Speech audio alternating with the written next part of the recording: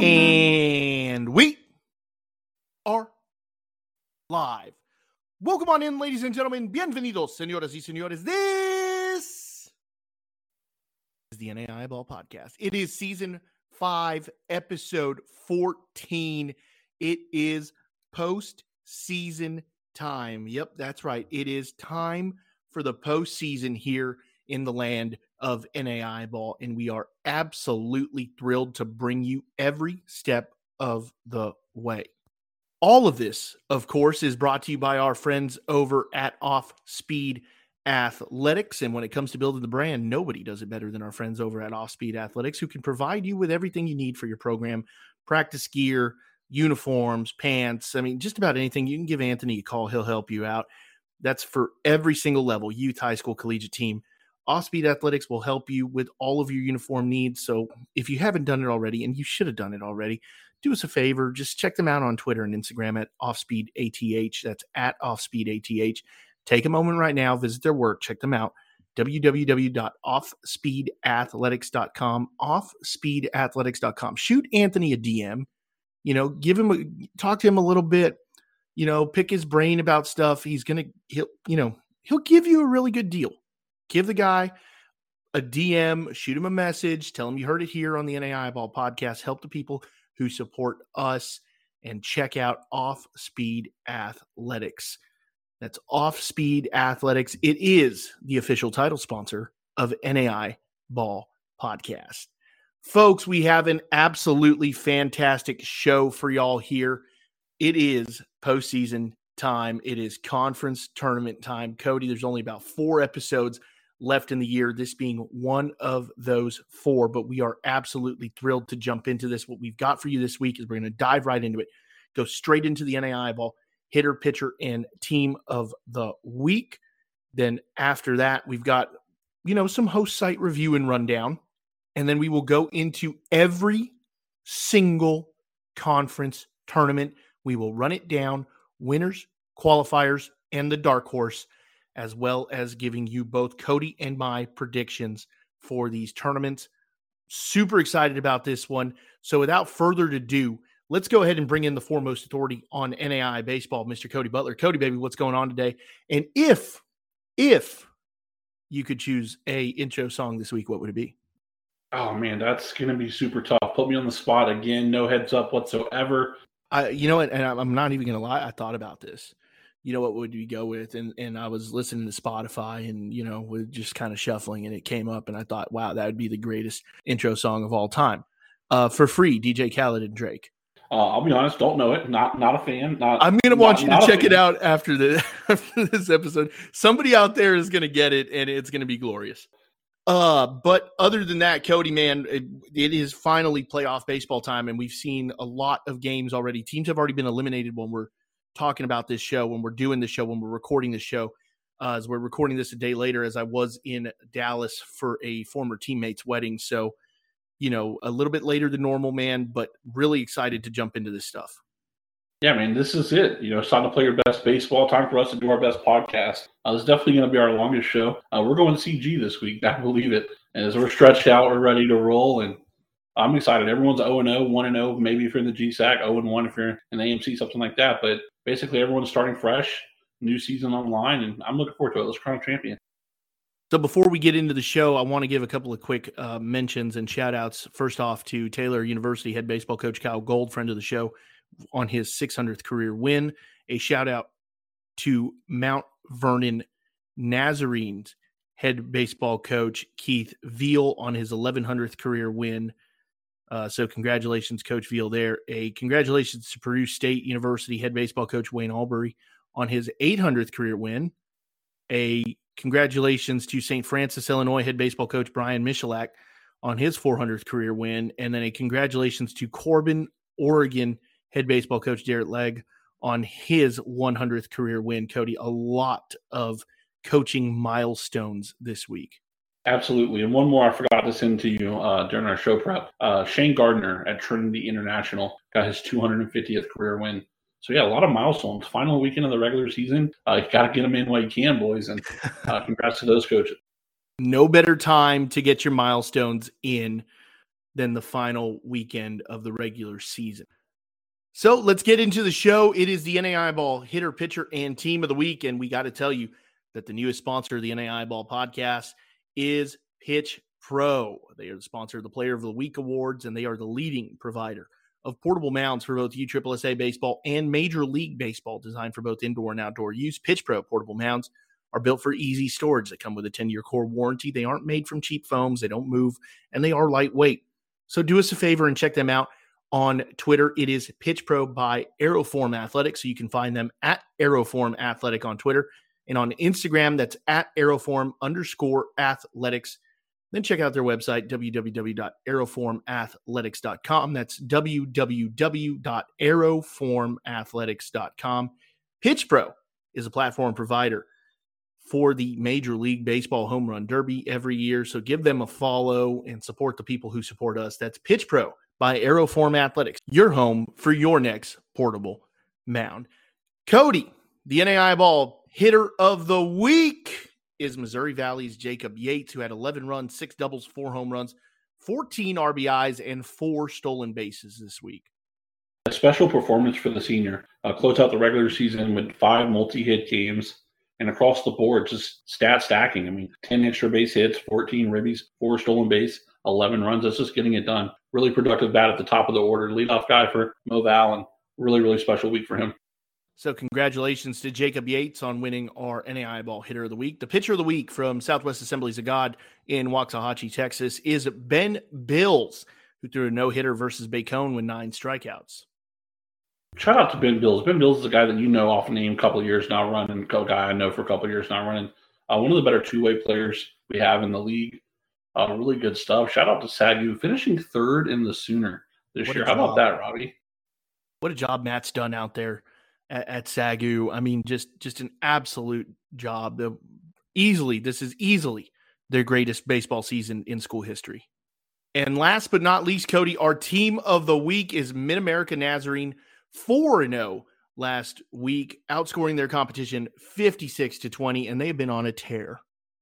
Yeah, absolutely rolling. Took 3 of 4 off Central Methodist a few weeks ago. Were able to jump into first place, and they won 8 straight. They closed it out. They're the Hart regular season champions. They've won 10 in a row. They really put themselves in a great opportunity to go back to the national tournament, and they're really deserving. So congratulations to our NAI Ball hitter of the week from Missouri Valley. It's Jacob Yates, our NAI Ball podcast pitcher of the week from Southwest Assemblies of God. It is Ben Bills and our NAI Ball podcast team of the week, Mid-America Nazarene. Cody, before we get into all of the good stuff, let's go ahead and talk about the 10 opening round host sites. And the first and foremost here, Cody, I'm going to run through them, and then I want your opinion on all of it here. So let's jump into this. It is Bellevue.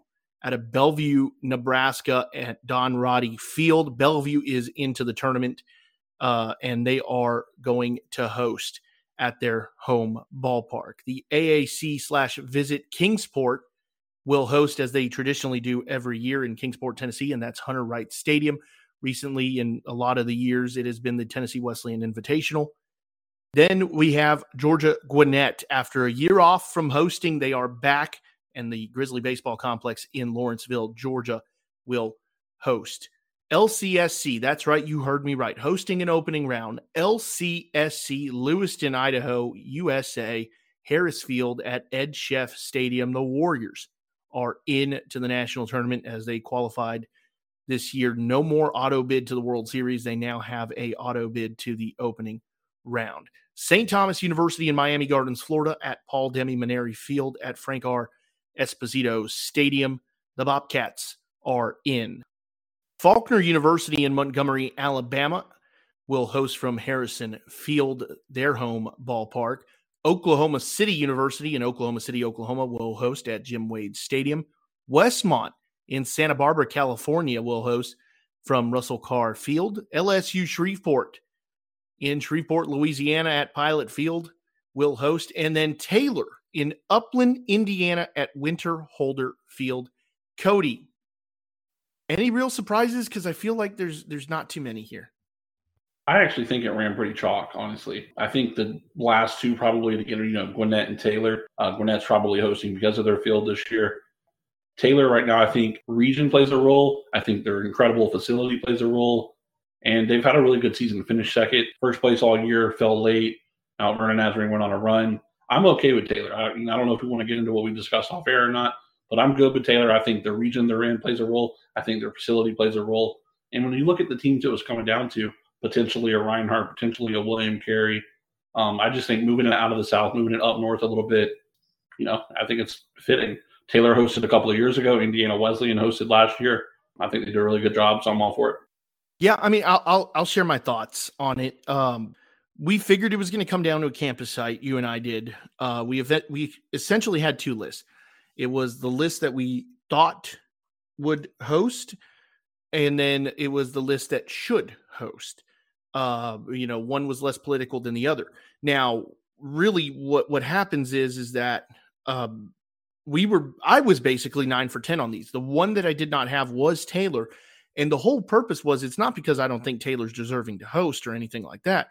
But to me, you should host with a path to the tournament, have an automatic path to the tournament. You're a team that's going to get in. Is Taylor going to probably get in? I mean, 100%. They're going to be the team that I pick in their conference here as the team to either qualify or win their conference tournament.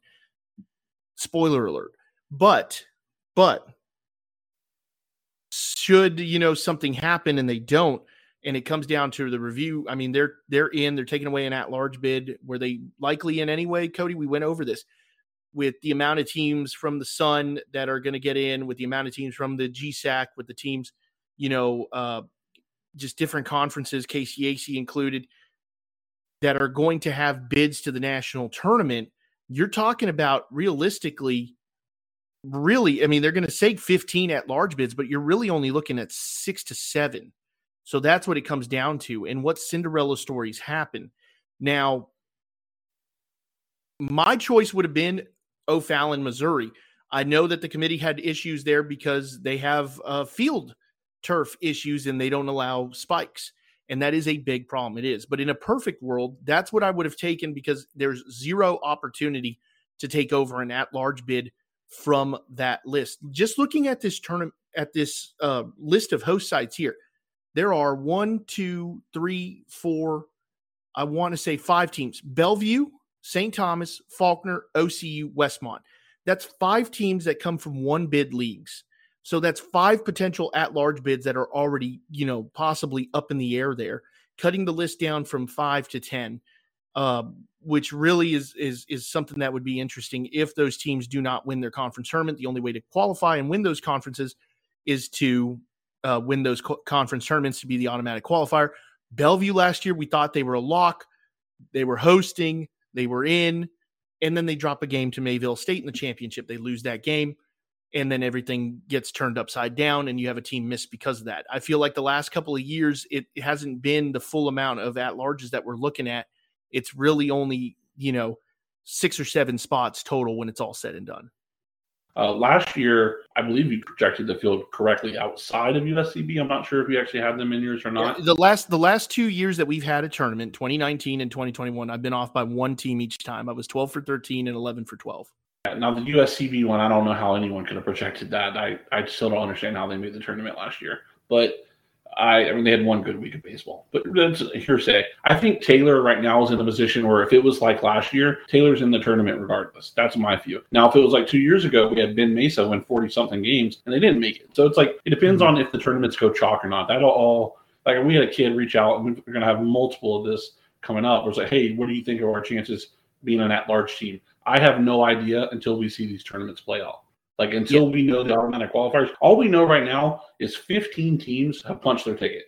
15 teams. I put it out on Twitter. Whether you're a regular season champion with a bid or you're a host site, 15 is making the tournament. That's what we know. The other 31, we're going to find out. Yeah, and that's where the issue lies. And the other thing we can't do because of the new format is we can't play bracketology with it either, because we do not know which sites are going to have 5 teams, which sites are going to have 4. So Lewiston will have 4. I'll put that on the record. Lewiston will have 4. 1,000,000%, by the way. So, it's going to be really interesting to see what happens there. And we can't play bracketology. I can't give an opinion on who's going where, who's going what. So, really will be interesting to see just how these tournaments go.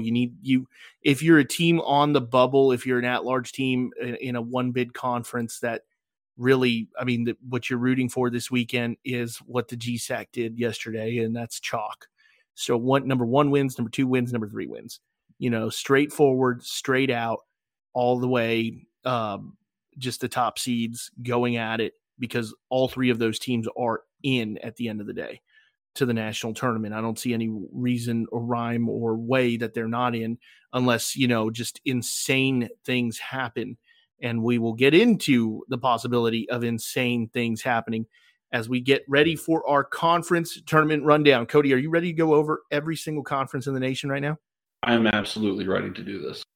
So we will kick things off with the American Midwest Conference Tournament. It is a one-bid conference. The champion continues their season, and it is held at Carshield Field in O'Fallon, Missouri. It is happening right now. 2 teams have already been eliminated, and a third game is happening as we speak.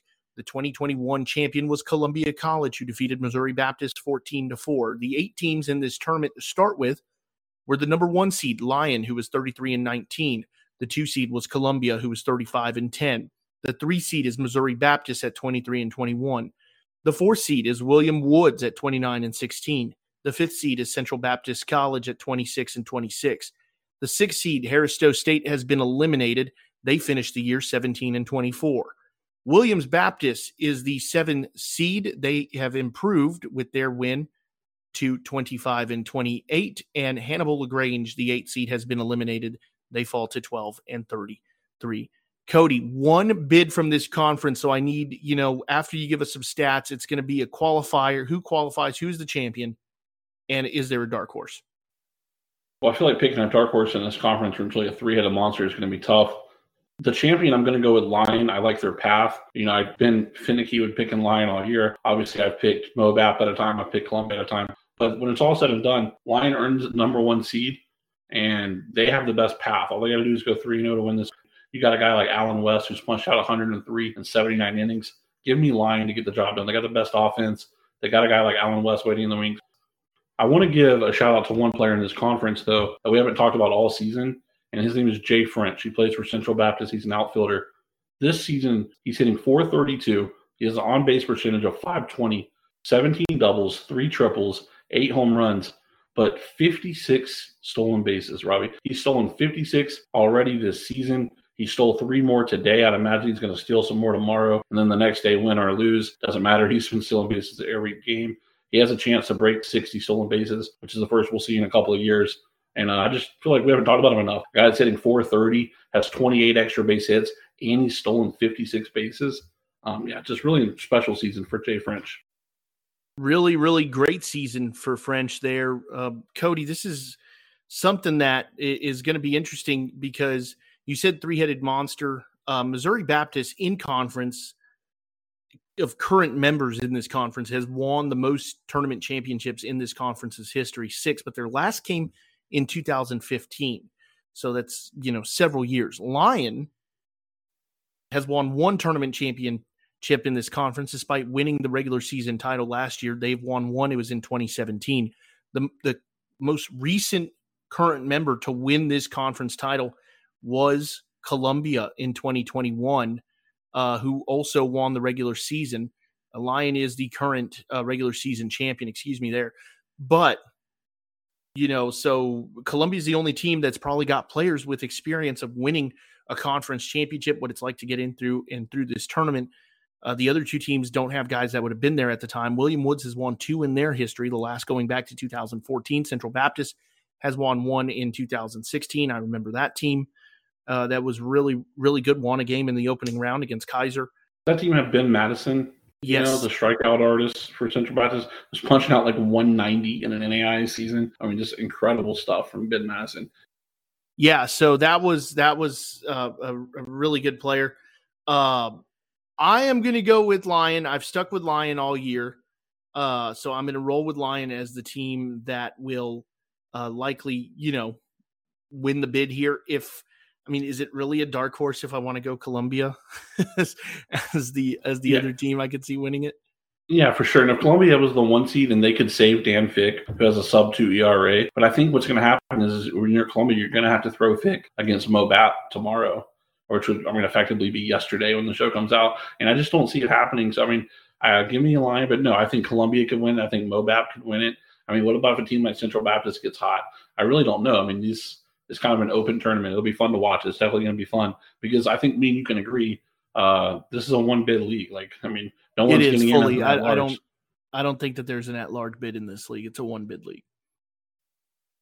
Cody, we will move on here to the Appalachian Athletic Conference, and I will let you give us the pods here in a minute. I believe you have that information on you, but this is a two-bid league. The title game finalists, basically the winner of Pod A and Pod B, will represent the Appalachian Athletic Conference. This tournament is taking place in Kingsport, Tennessee at Hunter Wright Stadium in 2021. Tennessee Wesleyan defeated Bryan to win the championship here. It is essentially 10 teams to start the day, but 2 teams have already been eliminated. We will run through all 10 of those teams right now.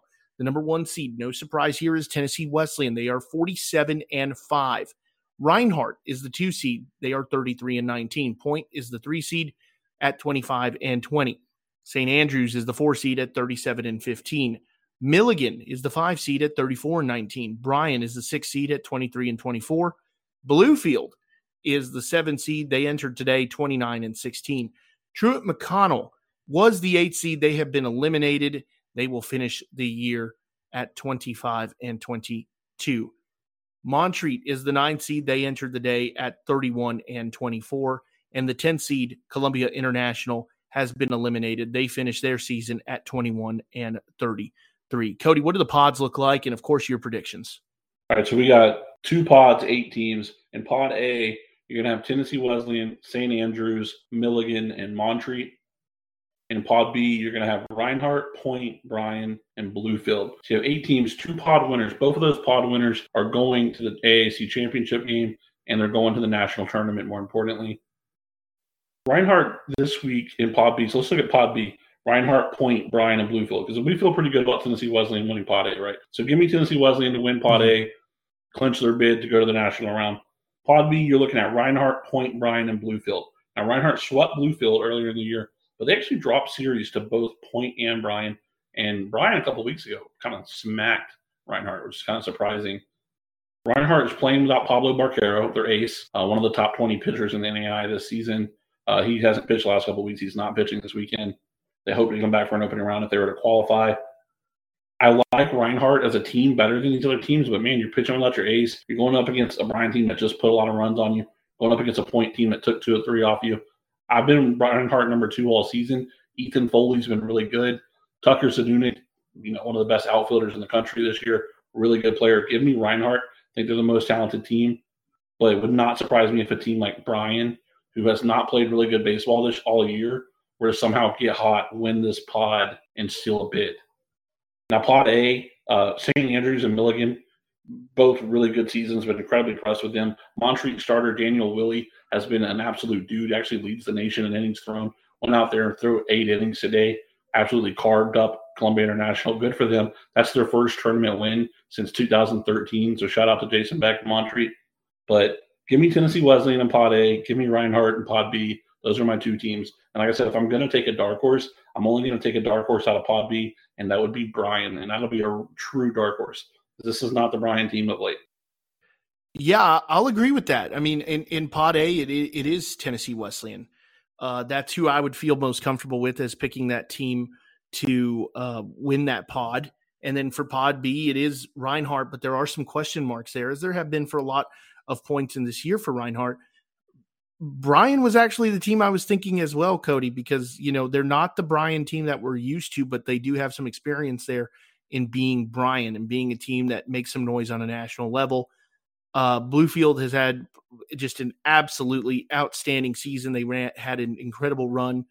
It would not shock me either if Point did something cool for themselves to win that. Pod B is really, in a lot of ways, a possibility of a toss-up, but we could see Reinhardt, run through that.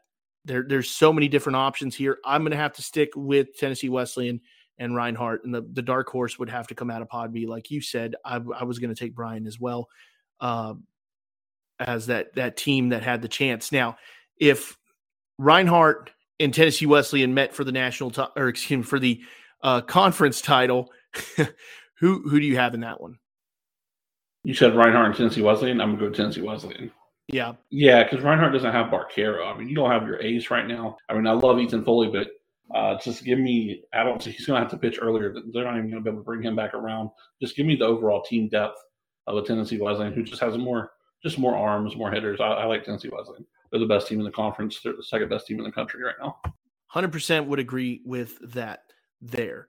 The CalPAC tournament is 2 bids. One of them has already been given away to the University of Antelope Valley, who is automatically qualified for the national tournament. The second bid will be given to the tournament champion or the runner-up should UAV win the title in the CalPAC. This tournament will take place at Hohokam Stadium in Mesa, Arizona. The 2021 champion was St. Catherine, who defeated Benue Mesa 9-8. Cody, this tournament's got 5 teams. Antelope Valley is the 1 seed. They are 34-11. St. Catherine is the 2 seed. They are 29-19. Benue Mesa is the 3 seed. They are 31-24. Embry-Riddle Aeronautical University has made the tournament. They are 26-25. And Marymount, in a tiebreaker, is the 5th seed over Park Gilbert. They are 19-27. And shout out to Marymount, whose school's closing down. This is their last season of baseball. They just played their last home game. The last week of the season, they had to do some special things, which they did. They went on a run to just even get to play in this tournament, to just extend their season. They had their final home game was a walk-off over the weekend. So shout out to Marymount. It's really cool for them. Sad story about them closing down their school, but to just keep the ride going a little bit longer. For this actual tournament, true 5-team tournament, like an opening round format, 4 plays 5, plays 1. Give me Antelope Valley to win the tournament, but give me Ben Mesa to get that second bid and go to the national tournament. I like it. They're going to play in that 2 versus 3 matchup. Give me Benue to beat St. Catherine at home. And then all they have to do is you somehow get all your horses right and you beat Antelope Valley that next day. You clinch the spot in the title game and you're going to the national tournament. That's what I think happens. I think Benue's going to win 2-0 to start this tournament. They're going to get themselves in that title game. Give me Antelope Valley to come back, the more talented team, the better team, come back and win the championship, but Benue also punch their ticket. Yeah, this one also, I feel like it's really come down between USK and Benue Mesa. Benue, I feel like we've wanted to see a little bit more from them this season. They're 31-24. St. Catherine had the better in-conference year. Clearly, they are the 2 seed, but Benue would be my choice as the other team as well. But I could see St. Catherine. I guess they're my dark horse. But Antelope Valley is the team that I project to win this conference. I think they've been the most impressive team in this conference from start to finish. And I mean, they've already punched their ticket, but at the end of the day, you're not just going to relax and sit back when you're 1 week away from playing, some of the most intense baseball of the season. You're going to go all out there for everything you've got. So Antelope Valley and Benue Mesa would be the predictions in the CalPAC. Cody, the Cascade tournament is technically 2 bids. LCSC automatically qualifies on the first day of the year to host the opening round. This is, of course, different. We no longer have the auto bid for the World Series. LCSC, though, is given an automatic bid to the opening round tournament. So that means the conference champ or runner-up would be the second team from the Cascade Conference. This tournament is going to take place at Harris Field in Lewiston, Idaho. In 2021, LCSC defeated Corbin 10-6. It is a 4-team tournament. The number 1 seed is Lewis Clark State College, who is 48-4. The 2 seed is British Columbia, maybe the biggest mystery team this season, Cody. British Columbia is 27-22. The 3 seed is College of Idaho, 29-25. And the 4 seed is Corbin, 24-22-1. Yeah, I've said it all year, and I'm not changing now. I'm sticking with Corbin, even though their path is obviously not the easiest. I'm sticking with Corbin. I think they have enough arms. LC is going to win the tournament, no doubt. Right now, this is kind of a fight for runner-up. Use this bulletin board material, kids. It's a fight for runner-up. Whoever takes that second bid, and it is going to be LC. And then give me Corbin. Zach Simon last weekend, 14 punch-outs, true ace. By far one of the best pitchers in the country playing for Corbin. And I like their chances to get it done. Give me Simon and Mason Shaw to throw a couple gems, and they're going to find their way back to the national tournament. I guess if you're UBC in College of Idaho, you really want to wonder what they're going to do with Zach Simon because he does have a win over LC this year. I have that right, Cody? He does. He has a 9-inning complete game win. Yeah, so he's got that. He's got that, and it just comes down. What would you do, Cody, if you're in that situation? Now, obviously, you're not the coach at Corbin, but do you throw Zach Simon against LC, or are you holding him back? Because there is a little bit of strategy to be played overall in tournament baseball. Yes, yeah, I would. That's a really good question. And they have a guy that also had a complete game win over LC and Nate Martin. I would throw Martin first, actually, honestly, if it was me. I would throw Martin and then save Simon. Because, come on, like you said, this tournament baseball, baby. And you can sit here and be politically correct. But, go out there. No, you're trying to just get a bid. It does not matter if you win this league. You're trying to get a bid to play next weekend. And I think saving a dude like Simon, and, if you're going to go out there and you're going to lose to LC anyway, why not save a guy, right? Right. I'm going to completely agree with you. And if this was the opening round or if it was the World Series, my theory would be different. My theory is first game of the World Series, throw your freaking dude. Throw your freaking dude so he can come back around. Don't save the guy because you think you've got a better opportunity. You want to stave off elimination. No, throw your freaking dude. Go out there, give yourself the best chance to win and get after it. Now, when you're talking about one bid, you're playing for one bid. You're basically, I guess, we'll say we feel like you're playing for second place. You have to do whatever it takes to get to that round. My theory is different in an opening round and in the World Series, but in a conference tournament where the situation is you just have to either A, beat LC or 2, stave off elimination and stay for as long as you can and allow the cards to fall the way they will. I'm going to hold Simon until the second day. It'll be interesting to see what Corbin chooses to do. Cody, I'm going to take British Columbia as the team to qualify. I think they've been a mystery all season long, and that's why I like them. They're the only team at this level to beat 2 different Division I opponents, Sacramento State and Seattle, both teams out of the Western Athletic Conference. And a minor league team. Like I said, if they're playing the Vancouver Canadians, yeah. If they were playing in an NCAA tournament right now, I'd pick them. I don't know. They haven't done quite as well against the NAIA competition, though. No, they really haven't. But I'm going to take them. If they can figure it out this weekend, they'll be the team that I take. So it'll be interesting to see there. Cody, we move on to the Chicagoland Conference here. This tournament is 2 bids. One of them is taken by Olivet Nazarene, and the second is given to either the tournament champion or the runner-up. This tournament will take place at DuPage Medical Field in Joliet, Illinois. There is some rain expected on Friday, but after that, they should be clear. ONU defeated St. Xavier in 2021, 8-6. It's an 8-team tournament. The 1 seed is Olivet Nazarene, who is 34-15. The 2 seed is St. Ambrose, who is 31-12. The 3 seed is St. Xavier, who's 39-12-1. The 4 seed is St. Francis, who is 28-24. The 5 seed is Roosevelt, who is 25-21. The 6 seed is Judson at 17-26. The 7th seed in making their first ever CCAC tournament is Calumet College of St. Joseph, who is 16-30. And the 8th seed is IU South Bend at 15-30-1. Yeah, I've been pretty chalk and consistent with this conference all year, and I'm not going to change now. I think Olivet Nazarene's the best team in the conference. Beginning of the season, I kind of had it like 1A, 1B with Olivet Nazarene and St. Xavier. As of right now, I have it 1 Olivet Nazarene, 2 St. Xavier, and I just like it. I mean, I like these 2 teams. I think they're going to play out very similar to last year, where it's going to be a fun tournament. These 2 teams actually just met this past weekend. I predicted that St. Xavier would snap the winning streak, and they did. They snapped Olivet's winning streak at 24, but Olivet came back the next day and won the series, as we both thought they would, and they did. Give me Olivet to win this title again. They're going to sweep back-to-back years, take both regular season and the tournament, and I'm going to take St. Xavier to be the runner-up and go back to nationals. Obviously, it's not really a dark horse to say that I think St. Ambrose is the other team. I mean, I definitely think they are. I think St. Ambrose played really well. Cooper Huckable's been an absolute dude this year. I do want to give an off-the-wall shout-out to a player for Trinity Christian. Nick Anderson, another Nick Anderson in the NAI, right? A really good player this season, though. 518 on base percentage, hitting 412, 17 doubles, robbing 9 home runs. Been absolutely getting it done. More walks than strikeouts. Scored 28 runs. Plays on an under-the-radar team, but, 518 on base percentage, finish your season with that. You're a home run away from double-digit home runs, 17 doubles. Just really special season. For me, Cody, I mean, obviously, I really like Olivet Nazarene. They've already qualified.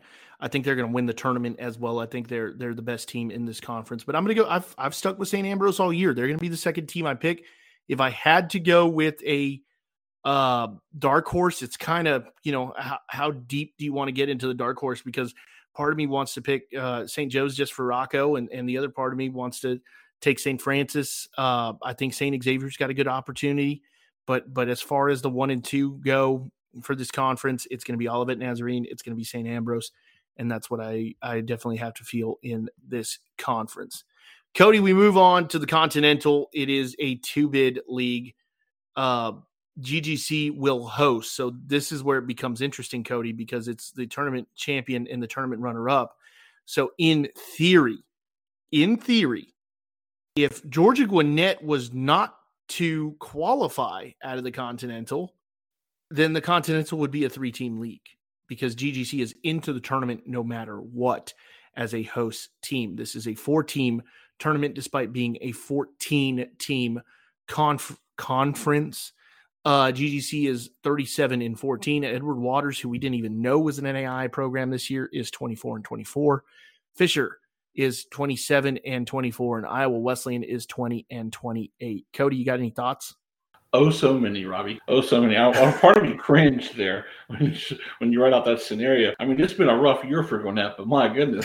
I like their chances to still qualify in the tournament. I'm going to go with Gwinnett and Fisher. I haven't got to see Edward Waters this year because, like you said, they were pretending to be D2 all season and didn't play that many NAI teams. I don't know. Give me Gwinnett and Fisher. I don't know. Fisher's played Gwinnett so well this year. I don't know if Fisher's gotten a lot better. Gwinnett's gotten a lot worse. I don't know, man. But give me those two. Yeah, 48 games for Edward Waters, just 20 against NAI opponents, not even 50% of the schedule. Nothing on their website that shows that they are an NAI affiliate. It says D2 on their website. It says the name of their new conference that they are going to. This was just as big of a surprise. Again, I know what the scenario is, and it's a wild scenario, and it's going to take a lot to get there. I do not see GGC faltering in that way. I will take GGC, and then I like Fisher as well. I'd take Edward Waters, but we don't know what they look like because, I mean, there's literally the Continental has a team in their tournament that basically at the beginning of the year really didn't want anything to do with the NAI when they changed everything over on their website, which they've had since, basically last summer. So that's where we will go in this tournament. To the Crossroads League now. It is 2 bids. It is the regular season champion of Mount Vernon Nazarene. They have qualified for the national tournament. And then the tournament champion / runner-up. This is going to be held at Taylor University Winter-Holder Field in Upland, Indiana. The 2021 champion was Indiana Wesleyan, who defeated Mount Vernon Nazarene by a score of 4-2. The 8 teams in this tournament, Cody, are the 1 seed, Mount Vernon Nazarene, who is 34-15, is automatically qualified for the national tournament. The 2 seed is Taylor at 36-16. The 3 seed is Indiana Wesleyan at 30-21. The 4 seed is Huntington at 24-21. The 5 seed is Bethel, who is 25-27. The 6 seed is Marion at 25-25. The 7 seed is Spring Arbor, 25-25-1. And the 8 seed is St. Francis, Indiana at 26-26. Are you ready for some real chaos here? And we're not going to make a lot of friends in Ohio, but give me Taylor versus Indiana Wesleyan in the final. And the winner, because Mount Vernon Nazarene did not make the final, the winner is going to go to the opening round. Give me Taylor to get it done. Those are going to be my 2 teams playing in the tournament final. I'm taking Taylor. TJ Bass for Taylor this year. We haven't talked about him enough. Dude's a monster. 382 average, but my goodness, he leads the nation with 84 RBIs. I mean, I remember there were some years Taylor didn't score 84 runs in a season, and this guy's got 84 runs batted in. I mean, it's absolutely incredible. They probably have the conference pitcher of the year too in Luke Shively. Luke Shively's been insane. 80 innings pitched, 2.27 ERA, 92 punch outs in 79 innings. I mean, really, really good stuff for him. Give me Taylor. Not a lot of conviction because I think the Crossroads is really good. You look at teams like Huntington, really good. Mount Vernon Nazarene, really good. Anyone can go out there and win this tournament. This is a really deep league. I think Crossroads kind of gets slept on. To me, it's the best probably league in that Midwest region. I'm going to take Taylor to get it done. That way we don't have to have Robbie stress. There's no worries. They clinch a bid anyway. Leaving that large out there for someone else. Give me Taylor. I am the advocate for the at-large bid. I like your theory and I like your scenario. So, I like Taylor to be the second team outside of Mount Vernon Nazarene, who's already qualified. I really do. I think that it'll go just if something doesn't go their way. That's what I was thinking about in advance.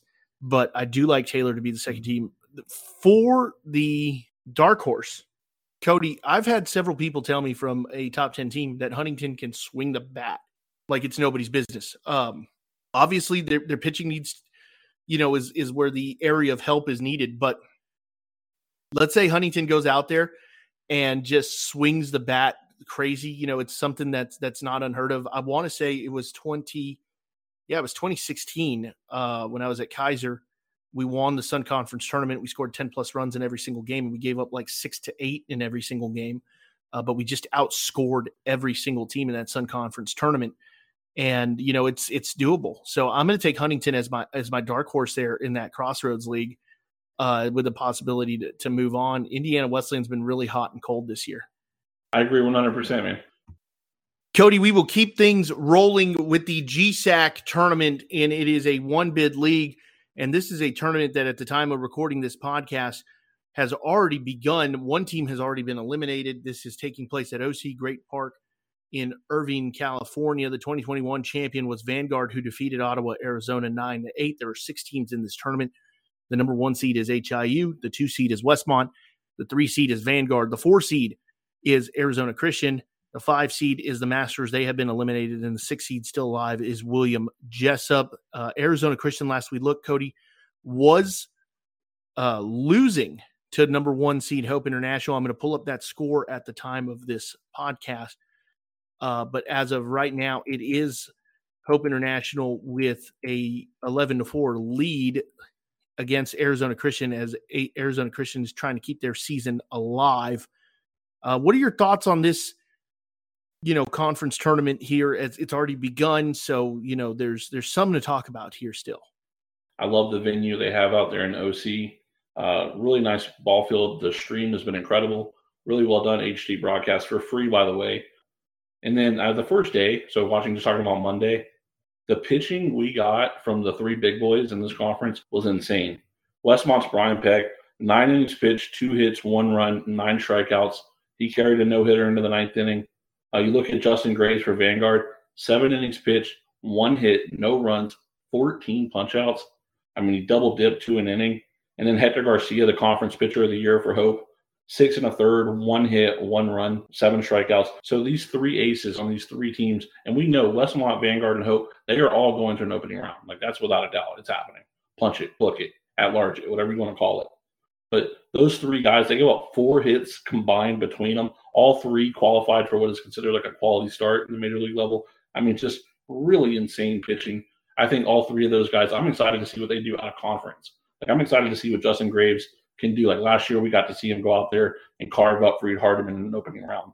I got to see Hector Garcia out of the pen last year carve up Gwinnett, national champion, in an opening round. I want to see what Brian Peck, the freshman, is going to do in a national tournament. These are 3 really, really good arms. As for like the tournament tonight, me and you are recording this on a Tuesday. I told you earlier, I can't wait for Vanguard Westmont. After last week and the controversy and Vanguard winning 4 games, they take 1 off the board. Westmont gets it. They're the chance now. Vanguard is chomping at the bit for tonight. It's going to be a big-time matchup. It's really going to be kind of hard to pick the champion. I went with Hope, and I still think Hope is probably the most talented team. But you're splitting hairs, man. These 3 teams are so good. They're all right there in that top 10 range. Give me Hope International to win the tournament. But I've been impressed with Vanguard and Westmont all season. I like all 3 of them to make the opening round. And just for reference, this is something last week we told you we would get back to y'all on. We did reach out to the GSAC for comment on, how they went about ruling that protest as a success in Westmont's favor. I had read actually on Westmont's website that it was a 3-member committee who was in charge of determining the outcome of the protest. When we reached out to the GSAC for who sits on that committee, whether it was other coaches or other conference officials, what information was provided to them, as well as far as video or statements that were taken into account to make the judgment, we did not hear back from the GSAC conference. Cody, I feel like 1, 2, and 3 are so interchangeable, man. HIU, Westmont, Vanguard, like you said, punched them in. They are all 3 making the national tournament. I want to say Vanguard because I've kind of rode with Vanguard all season long, but man, pump me up for that game tonight. Well, I guess on the day that we're recording this, not releasing this, between Westmont and Vanguard. So really just one bid, whoever gets it, I mean, good for you. But I think all 3 of these teams, HIU, Westmont, and Vanguard, are into the national tournament. On top of that, Westmont's going to host. So they could shrink the at-large pool there by 1 if they don't win the conference tournament. If they do, it keeps it open. And 2, it just really depends. I think the GSAC, no matter what, takes up 2 of the 15 at-large bids. Cody, we will move on to the GPAC. It is a 2-bid league. Doane has already taken up one of those bids. And then they do their tournament a little differently. I kind of like this, Cody, where it's either the tournament champion or the regular season runner-up. So literally, if you are Concordia, Nebraska, you are rooting for yourself or Doane here to win the tournament. Otherwise, you are, if that happens, if either you win the tournament or make it to the championship game and you play Doane, then you're automatically the team that gets to go to the national tournament. The second place team is Concordia, Nebraska, but Doane is automatically qualified. Cody, it is an 8-team tournament out of the GPAC, and I believe you have more for us on how that breaks down and which teams are where. Pod A. And Pod A at Doane, it's going to be hosted at Doane. You're going to have Doane, Morningside, Jamestown, and Midland. At Pod B, it's going to be hosted by Concordia, Nebraska. You're going to have Concordia, Nebraska, Mount Marty, Briarcliff, and Northwestern. The winners of each pod will play in a single game on Tuesday for the GPAC championship. Like you said, I love their format. I love the 2 pod winners playing for the championship similar to the AAC, and I love that the regular season runner-up gets the bid. Why do we reward teams for 1 week more than we do for 3 months? Like I don't never understood that. Not a fan of it. Absolutely. Give me the GPAC all the way. I just like Doane. They've been the best team in the conference. They tied a conference record with 24 wins. That's tied for most in GPAC history. This team looks really good this year. They've been impressive. Joe Osborne, 18 home runs on the season, 54 runs driven in. They've been really, really good. Julian Vargas, a pitcher for them, has been absolutely insane. Minsick has been good offensively with 9 home runs. Lucas White was hurt most of the year, but he's back, ready to roll. Give me Doane, man. I like Doane to win this conference.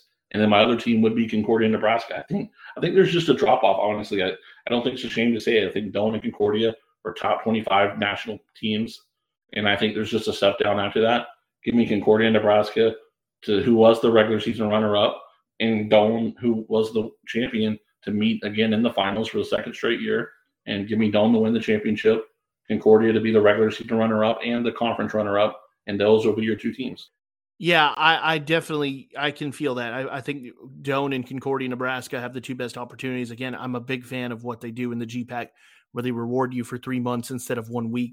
If I'm taking a dark horse here, Cody, though, it is going to be Mount Marty, who can swing the bats a little bit, and they're actually doing really well offensively. I think Mount Marty would be the team that I would take as having an opportunity to get out there and steal a bid away at 34-13 entering today for the GPAC. We move on here to the Hart Conference tournament. It is 2 bids, Cody, and this one, the 2 bids are giving to the tournament champion and the tournament runner-up. So all you have to do is qualify for the tournament finals, and you are into the national tournament. In Ozark, Missouri, the 2021 champion was Central Methodist, who defeated Mid-America Nazarene. 8 teams in this one. MNU is the number 1 seed. They are 33-14. Clark is the 2 seed at 35-14. Central Methodist is the 3 seed at 38-12. Mount Mercy is the 4 seed at 31-18. Baker is the 5th seed at 27-24. Peru State, the 6th seed, 21-31. Park, 7th seed, 26-18. And then Grandview is the 8th seed at 18-24. I actually like this to go with the regular season standings, not the seedings, to go chalk. I like Mid-American Nazarene to win the tournament, and I like Central Methodist to be the runner-up. I think those are going to be your 2 teams that punch their ticket to the national tournament. I just like them both. I think they're both really, really talented. I think they're closer to the pack of the nationally ranked programs. Some absolute dudes on the mound. But right now, like offensively, Mid-American Nazarene, they've scored 17 plus in 3 of their last 4 for sure. They scored 19. I mean, they're just offensively scoring at an unprecedented rate. Joshua Sandoval is absolutely crushing the baseball right now. He's catching on fire late. Give me Mid-American Nazarene. Give me Central Methodist. But I want to give a shout out to a pitcher from Mount Mercy. We haven't talked to him about him enough this year. Cody Schlottman from Mount Mercy. 64 innings, 1.82 ERA, 97 punch-outs. I know you like that, man. The swing and miss stuff is there. He's been an absolute dude. 11 starts on the mound, 8-1 record, 64 innings, 1.82 ERA, 97 Ks. I don't know this, but I know that whoever's playing Mount Mercy really wants to avoid Kobe Schlottman because he's been an absolute dude for them. I like what you said, man. I mean, I think we're in agreement on that. The 2 closest to the pack teams as far as being national, nationally competitive teams are going to be MNU and Central Methodist. Clark would be the team that is my dark horse. I know that's kind of weird to say that I feel more comfortably about the 3 seed. Central Methodist, though, Cody, at times has not looked like the team we expect. I know we didn't think that they were going to be the team of last year. We were told that very early. We were told to expect that from them from multiple people. I saw it in person when I watched them play down in San Antonio, that offensively it was not the same team. And then, there were going to be some question marks in the starting pitching roles as well as in the bullpen. They've got one really, really good starter in Nick Merkel who, on any given day can compete with a lot of people, can compete with anyone. It is going to be interesting to see what happens in this one, but MNU and CMU would be my 2 teams. Cody, we move on to the KCAC, which has been really a great conference this year. Easily a top 5 this season. And the KCAC tournament is 2 bids. One of those has already gone to Ottawa. So then it goes to the tournament champion or the tournament runner-up. This is taking place at the Great Bend Sports Complex in Great Bend, Kansas, which is the tournament already been pushed back to Thursday. Last season in 2021, Ottawa as the 5 seed defeated McPherson 12-7. 6 teams in this tournament. The 1 seed, of course, who is already qualified for the national tournament is Ottawa, who is 41-6. McPherson is 38-10. They are a 2 seed. Tabor is the 3 seed, 34-15-1. Friends is the 4 seed at 30-20. Oakwoo, Oklahoma Wesleyan, is the 5th seed at 37-17. And Kansas Wesleyan is the 6th seed at 29-26. Cody, this will be interesting because I do believe that there's a possibility the KCAC gets another 3-bid season. I have to agree with you. And man, it's like one of those things. It's like, do I do it? I'll pull the trigger because Oklahoma Wesleyan sitting there at that 5 seed. I don't think we've ever thought on the same wavelength so much. Like I literally was talking about this also. It's like they won 10 in a row. Cody Muncie has hit 13 home runs in the month of April. He is on fire now. People are starting to pitch to him. And, which I don't know why. I don't know why, but they are. Man, I don't want to do it because, Ottawa, to me, is a 1 seed. Ottawa, you go out there and you win this tournament, it's a lock. You are a 1 seed. I don't see any way around it. Ottawa's going to be a traveling 1 seed somewhere. But I think Ottawa's the best team. They got the best arms. They got the best player. I'm with Ottawa, but man, something about this 5 seed Oklahoma Wesleyan team riding a 10-game winning streak, knowing that they have some dudes on the mound. There, Kellen Brothers on the mound, Rocio De Leon. I don't know. It's just weird because McPherson, I feel like we slide on McPherson because I think McPherson's a top 25 team. They're really good. I think they're actually a team that's a lot to get in regardless, more so than Tabor. And I don't know with Tabor. You know what I mean? I think Tabor is a team that I'm sure you were hinting at, that if there's a 3 team with Oklahoma Wesleyan, McPherson, and Tabor, Ottawa, McPherson, and Tabor. But, man, give me Oklahoma Wesleyan to find a way to make the final against Ottawa. I think Ottawa's got so much to play for, playing for a 1 seed. I like Ottawa to win the tournament. I like Oklahoma Wesleyan to make the final. I like those 2 teams to go to your national tournament. Yeah, I mean, Oklahoma Wesleyan, you want to talk about a team getting hot at the right time. Oklahoma Wesleyan would be that team getting hot at the right time.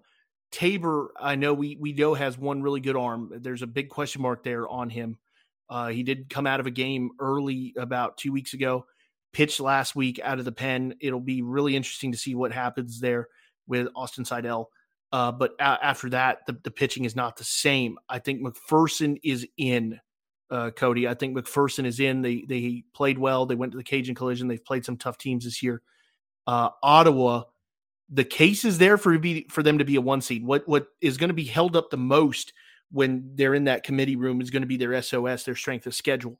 But I think Ottawa has played really good baseball this year, and I think that they go out there and have a great showing in this tournament in what has been essentially a top 5 conference. Ottawa is a 1 seed. So give me Ottawa. And really, I mean, because I think McPherson is in, I want to take Oklahoma Wesleyan, man. And maybe that's my dark horse pick of Oklahoma Wesleyan. But I think the two most complete teams in this conference would be Ottawa and McPherson. Oklahoma Wesleyan, though, getting hot at the right time. They've got a couple of two arms that can really bring it with some velocity. This is an offensive first conference, and you see the way that Ottawa and McPherson have been able to stand out over the last couple of years is by pitching.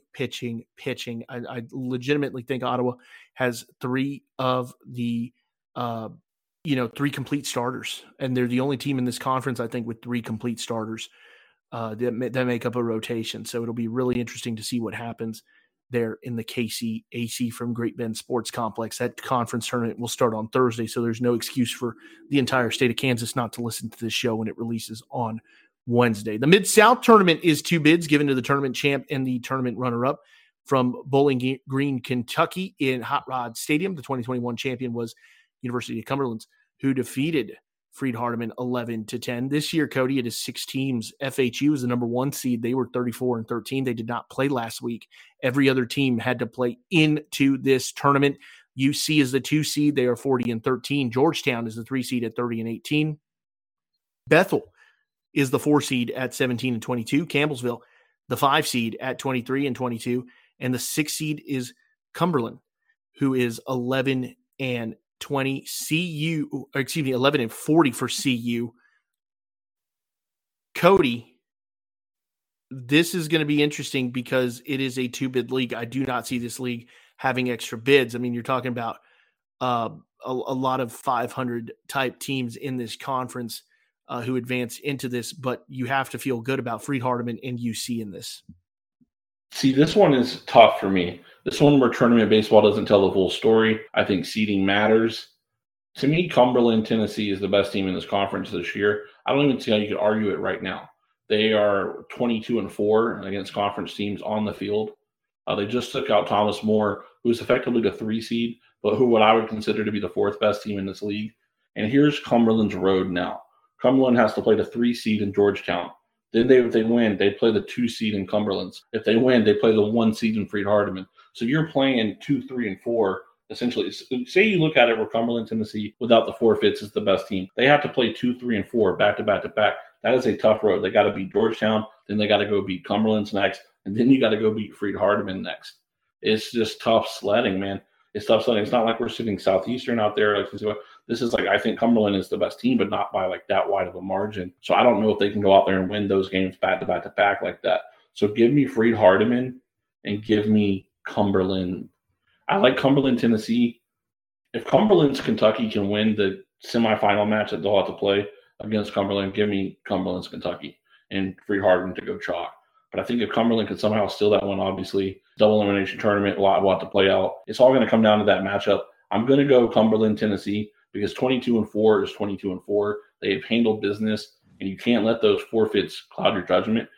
They're still doing really well offensively. This is a team, like, if they would have lost their best pitcher, it would have been tough. Losing Cole Turney is a huge blow for them, but they score regardless. I mean, they don't need Cole Turney to score. Nolan Macabretta, the conference player of the year, he's hitting 471 this year. He's 471, 15 home runs, 77 RBIs. He scored 50 runs. I mean, he quietly this last month has played himself into All-American caliber. I mean, I think he's going to be an All-American. I mean, the guy with 15 home runs, hitting 470 with 77 RBIs, they're going to score runs. They got enough people on that lineup. Hannah at the top of the lineup, they're going to score some runs.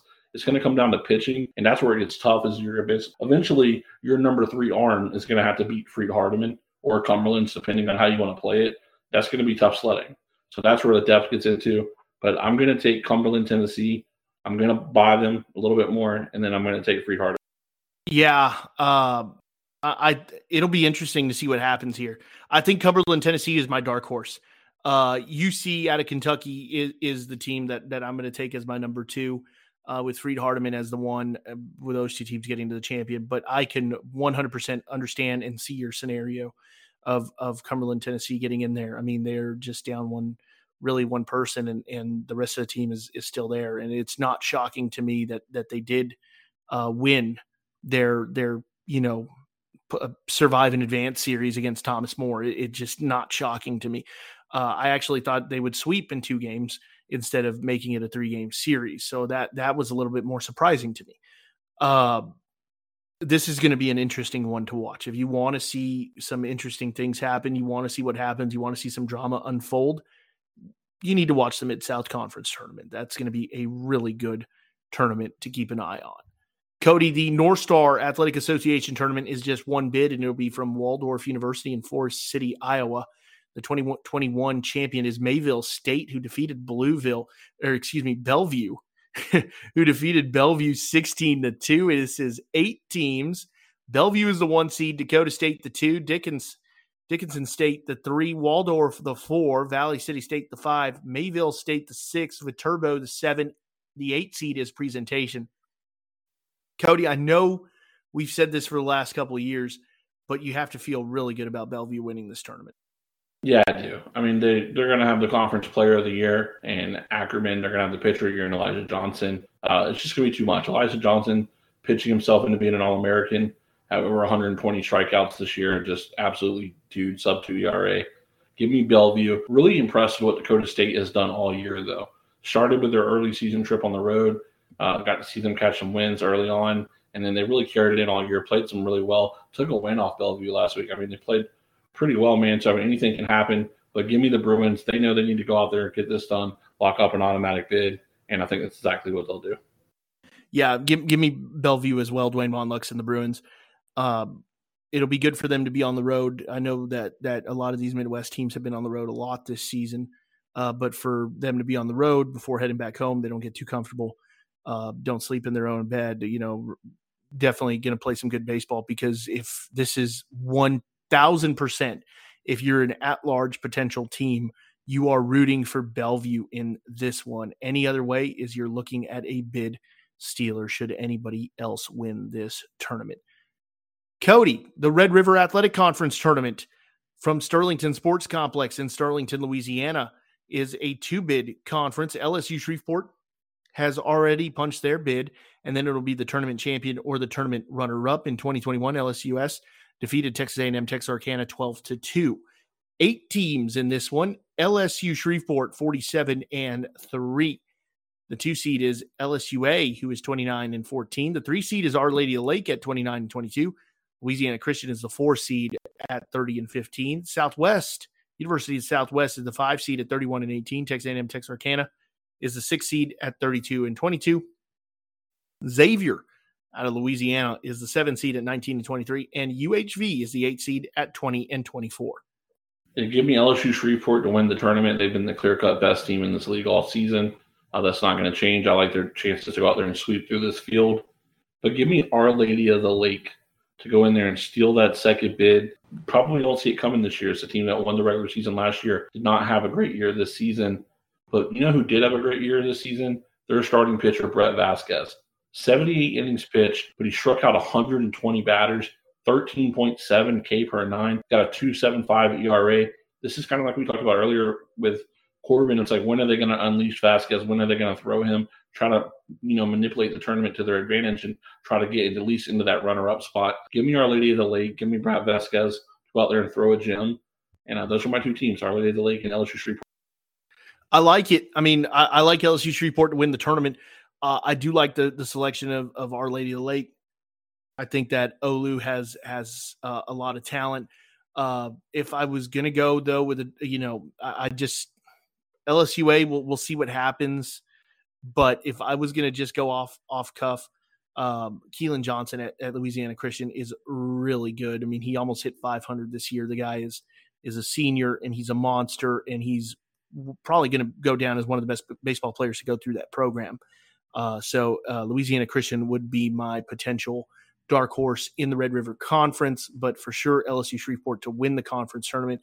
I like Cody's selection of Our Lady of the Lake. I do think Alexandria, though, at 29-14, has a really good shot. Again, it just depends on when you throw Vasquez.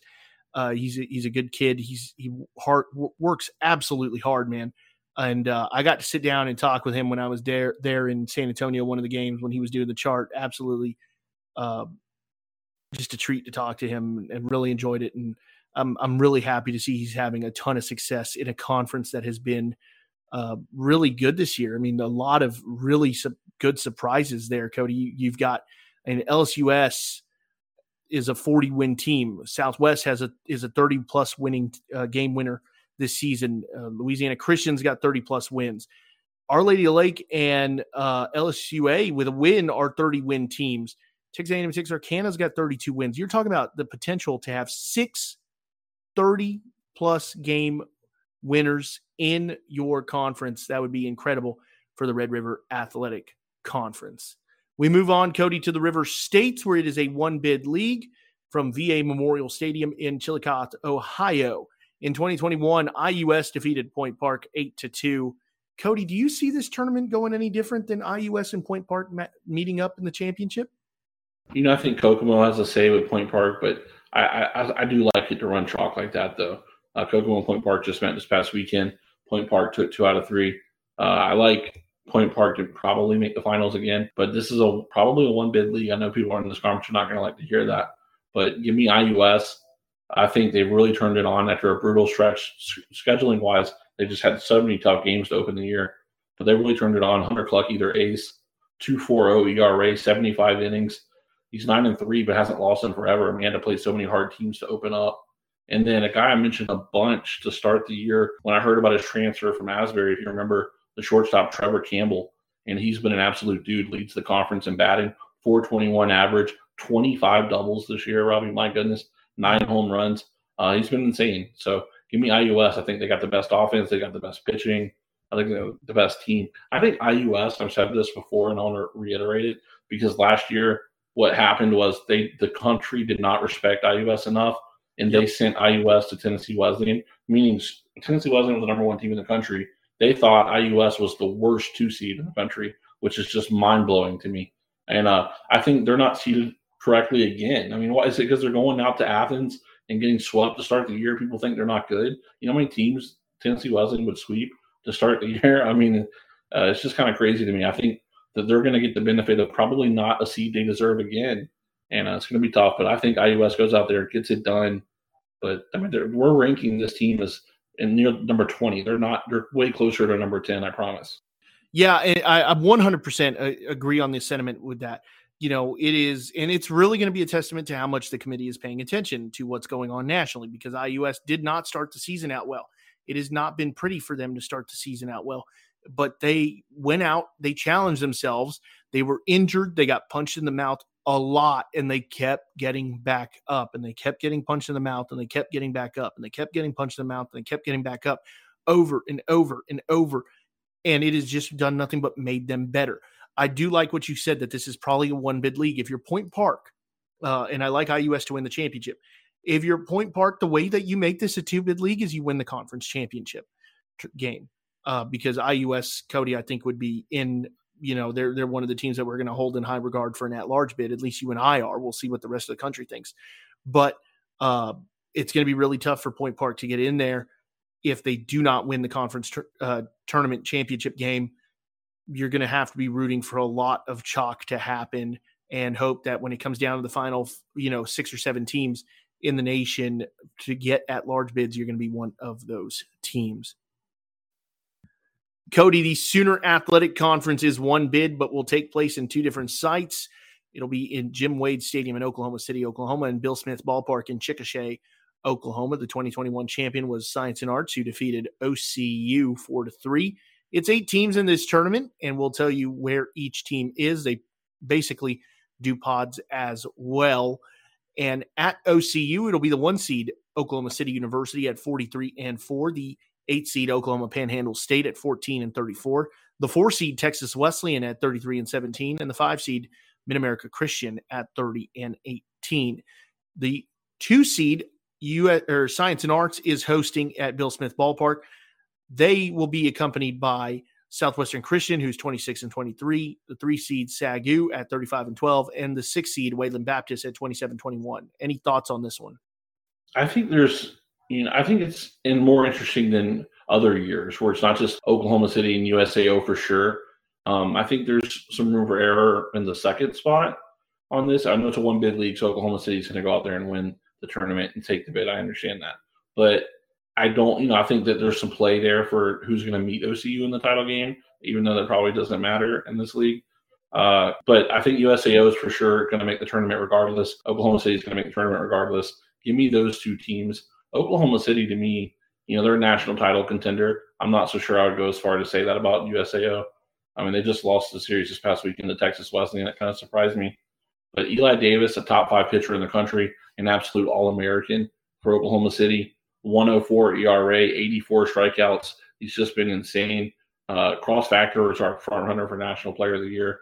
I don't know how he couldn't be. He's like top 3 in literally everything. He's hitting .534. He's entering the postseason with a .534 average.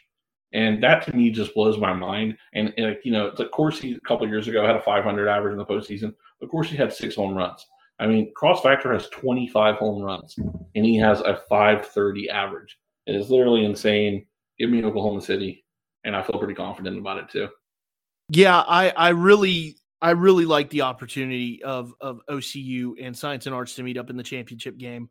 I think SAGU has had an excellent season. I don't think they're ready for that next step yet. Texas Wesleyan, I think, has made some strides closer here to the end of the year to being who we really kind of expect them to be more competitive in this conference. They've had some really interesting results, and there's a lot that goes into that about injuries and things like that. But, I think that this year, this conference is a 2-bid league in getting 2 teams in. Oklahoma City's in no matter what. And I think Science and Arts is that second team in the Sooner Athletic Conference. And then after this year, we can go back to talking about whether or not it's a 3-bid league.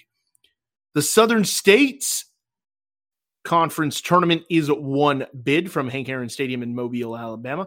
In 2021, William Carey defeated Faulkner 11-7. Cody, this is 8 teams. The 1 seed is Faulkner. The 2 seed is Loyola. The 3 seed is William Carey. The 4 seed is Bruton Parker. The 5 seed is Middle Georgia State. The 6 seed is Mobile. 7 seed is Blue Mountain. And 8 is Talladega. Speaking of Talladega, you might be able to say his name better than me. I want to give a shout out to Miguel Oropeza. I don't know if I'm saying that right, Oropeza, but 464 average. He was hitting over 500 like all season. Came down a little bit late playing some of the tougher teams, but finishes the year hitting 460 plus. 5 home runs, 46 RBIs. I spoke with a coach at Faulkner and told me he was really good, hard to get out, not just like flaky singles either. Like he's a really good hitter. So shout out to Miguel over at Talladega, doing really, really well. I'm going to take Faulkner. I think they're the best team. This is actually the first Faulkner team. Everyone's been so hard on Faulkner this year. It's like this is the first Faulkner team to not drop a conference series in their program's history. They won every single conference series this year. Now, granted, I think the conference is down a little bit. I think that plays a role. But give me Faulkner. Yuli Sosa, the best pitcher in the conference. Sean Ross, best player in the conference. Give me the Eagles. Cody, does this feel like a 1-bid league to you this season? It's one of those things where you're asking me what I think, what I feel they deserve, or like what do I feel is going to happen. I don't think it's going to be a 1-bid league. Let's put it that way. I think that they will come down to. I think there's a chance that they get another team in. I think there's a chance they sneak in a Middle Georgia or William Carey, especially depending on how those 2 play this week. Is it a 1-bid league in the sense of there's only 1 team in this whole conference rank, and that's very rare. And now we know we don't go off the top 25 pool. Bow chip, arc, all that plays a role. When you look at Faulkner became unranked earlier in the season, people thought Faulkner wasn't good earlier in the season. So I don't know. I feel like, even if Faulkner's a step down, I feel like everyone else is a step down. I feel like Middle Georgia's good this year, but this isn't one of Middle Georgia's best teams. This isn't Loyola of last season, and this isn't William Carey of a couple of years ago. I just don't, I like Faulkner's chances to go out there and get the job done. I think the only way I can see Faulkner stumbling in this tournament is if they lose the first start and Yuli Sosa doesn't throw. Other than that, if they win the 1-0 game and then Yuli Sosa's throwing in the 2-0 game, it's a wrap. So give me Faulkner.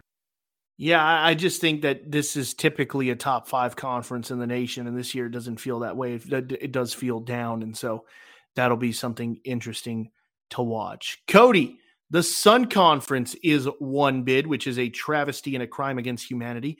This will take place from the ballpark of the Palm Beaches in West Palm Beach, Florida.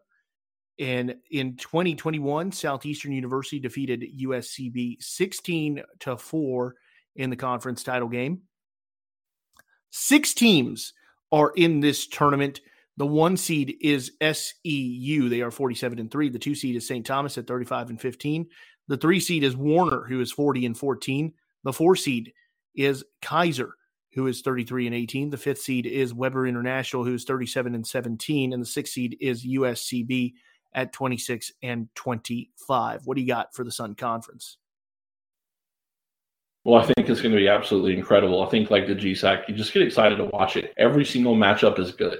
You know what I mean? That's my thing that excited me on Monday with the GSAC tournament is, man, like this is our worst matchup of the day right here. This is a good game. And I think you get that feeling when you have the Sun Conference tournament. I mean, you're literally watching nationally ranked teams play each other all day. I mean, how fun is that? It's great. I've been there. Yeah, you have. I've listened to you call that tournament. It's fun, man. It's good stuff. I'm really looking forward to it. I think Southeastern is the best team in the nation right now. Just too much depth, especially offensively. Give me Southeastern to win the tournament because, as we saw last year, they drop a game, they come all the way back around, they double dip on USCB, and they still take the title. I'm taking Southeastern, but it's going to be fun, man. This is one of those where if Southeastern doesn't win the tournament, am I going to be surprised? No, because they're playing a gauntlet of really, really, really good teams. I mean, you look at St. Thomas as a team and got their Weber, Warner. So many teams in this conference are making the opening round. But you have it as a 5-team league, right? I mean, it's got to be a 5-team league, it seems like. Yeah. What it comes down to is it a 4-team league or a 5-team league? That's what it comes down to. So you get the one champion. You have one team hosting in St. Thomas. I think Warner is in. I think Southeastern's in, obviously. St. Thomas clearly in. Weber has sputtered as of late, and they've kind of come up here. I'm not really sure what's going to happen with Weber. I was expecting them to finish a little bit stronger. The biggest mystery to me is Kaiser, who has dropped some games in the middle of the year that were just absolutely baffling to us. They have probably the best player in the conference at Kaiser. It'll be really interesting to see what happens overall with them. To me, they're the biggest question mark. I know that they finished 4th. They had a big series win against Southeastern. They got swept by St. Thomas. I mean, just really hot and cold at points this year. But in my opinion, Cody, when it all comes down to it, I think that this is either a 4-bid or a 5-bid league. There is no other way around it. A couple of years ago, we'd be wondering if there was such thing as a 4-bid league at this level. And now we're talking about a 5-bid league at this level. It's got to be a 5-bid league, man. You look at Weber, they went on the road and they swept all 3 at Faulkner on the road in Montgomery. And then they took a game off Gwinnett where Poyle went in that series. They had the better pitching matchup the next day. Kaiser took a series off Southeastern. No one else. I just don't see it. You look at Kaiser and Weber, and you're telling me that you don't think they're deserving. They're not one of the better teams in the country. And like we say this all the time, like Kaiser and Weber would win other conferences. It's like people don't we can say that and people won't believe it, and that's fine. You don't have to believe it. I'm just telling you it's true. Like Kaiser and Weber could go out there and win some of these other conferences, and it's just a fact. And so I just think that these 5 teams got to go. They have to be in the tournament. Right. So I 100% agree with your sentiment there. I'm 1,000% behind that. The problem is going to be for Kaiser is if they're a team that does not have a good showing in this tournament, what's going to happen is that you're going to have every team from the WAC that whoever is representing the WAC or whoever's on the committee from the WAC or, another conference that beat them in a midweek, that's going to be holding up a no-hitter. It's going to be holding up a loss to what was it? Did they dropped a game to Roosevelt, I think. they're going to be holding up some of those midweek matchups or weekend matchups, spring break matchups, that they're going to be holding up those games and saying, this is your fifth team or your fourth team out of the Sun Conference. But you look at their in-conference resume and their in-conference work, and it's really good. And they have just an absolutely dynamite player who has done nothing but great things, in his time at KU. It'll be really interesting to see for what happens overall as far as with this conference. I'm 100% behind you. I think you put Kaiser in another conference, you put Weber in another conference for the full season. You're not playing them in a one-game matchup or anything like that. You put them in there for the full season, and it is going to get ugly, and it'll get ugly in a hurry. Just because it's really just very competitive baseball. I love the Sun Conference. I love the tournament. A lot of coaches in this conference will tell you it's harder to win the tournament than to win an opening round. That doesn't mean that the strategy is different or anything. It's just the overall number of games that you have to play, constantly seeing ranked opponents every single day. It's going to be really interesting to see what happens. I'm really excited about it. And I think, Cody, that this is going to be a great tournament. This is one of my favorite ones every single year. And the ballpark is absolutely fantastic. I mean, you get to play at the spring training home of the 2017 World Series champion Houston Astros, the 2019 World Series champion Washington Nationals as well. It is the newest spring training facility in all of Major League Baseball. It is a beautiful ballpark in wonderful West Palm Beach, Florida. So it is going to be a really great tournament to watch. I used to live down the street from that ballpark, and it is just, it's incredible. It's my favorite place in the month of March. It was my favorite place to be. Cody, last but not least, it is the Wolverine Hoosier Athletic Conference Tournament. It is 2 bids, and one of them has already been secured by Northwestern Ohio, who is the conference regular season champion. The second bid will go to the conference tournament champion or runner-up. This is higher seed hosts, and in 2021, Uno defeated Madonna by a score of 2-1. So it's 6 teams. At Lawrence Tech will be the 2 seed, Lawrence Tech, the host, at 26-18, the 3 seed Madonna at 23-10, and the 4 seed Cornerstone at 23-18. At Northwestern Ohio, who went 32-11, will be the 5th seed Indiana Tech at 31-19, and the 6th seed Concordia Ann Arbor at 34-18. Quick thoughts on the Wolverine Hoosier Athletic and who joins Uno in the national tournament. Yeah, so this one's going to be super tough, man. This one's a tough one to call. So, Uno just dropped a doubleheader to Indiana Tech literally this past weekend. I don't like it to happen twice, though. They're going to come out ready to play for this conference tournament. Give me Uno to win their pod. Give me Lawrence Tech to win their pod. Michigan Slayers. I like Lawrence Tech. Would not be surprised at all, though, if Madonna was to win that. Jason Mackin for Madonna's been sensational this season. But give me to run chalk here. Give me Lawrence Tech to punch. And correct me if I'm wrong, but that would be their first ticket ever to the opening round. And that would be pretty special stuff. That would be something that would be special because it would be this is a team that's been really good since they made their appearance, as far as being competitive goes. They've had some up and down seasons, but they've, for the large part, been competitive. I mean, they beat Michigan a few years ago. I do like what you said. I think it's Uno in the first pod. I like their opportunities there. I could see Madonna. Cornerstone, I think, had a really good start to the year and has some big wins. I mean, they got a win over Kaiser. They've got a no-hitter over Kaiser. But I definitely like Lawrence Tech. I think that the opportunity to make some school history there is something that's really cool. To get to the national tournament and to represent your school and your community in the national tournament would be really good. I like chalk, but my dark horse, I guess if you want to say as a 3 seed, is Madonna in that one. So, Cody, that concludes every single conference tournament rundown. It is one of our longer shows of the year, but it is also one of our favorite shows of the year. What do we have left this season, Cody? Well, it's just the opening round preview, the World Series preview, and then our awards wrap up at the end of the year. Yeah, I mean, I'm excited for our final couple of shows. I'm excited for tournament baseball. I'm excited for Vanguard Westmont once again in an hour. Super pumped for that. And, yeah, man, excited to get into it. Yeah, I fully am excited for what's to come the rest of the year. And man, we've got the best part of the year. We love conference tournament time. It's really cool. I love that I can turn on NAI baseball at any point during the day, not just after 1 o'clock Central Standard Time. I love that I can turn it on at 10 a.m. On top of that, man, just the opening round tournament is our favorite time of the year. When it comes to the opening round time, what we will have, Cody, for you, most likely, is the selection show is the 12th. I would say that you can expect our opening round preview to come that weekend before the opening round starts on the 16th. I believe you would find that correct. Yeah, if we drop the show next Wednesday, we can get wild with our predictions. I bet Tennessee Wesleyan's going to go 3. And it's like, yeah, we'll probably have to drop that before next Wednesday.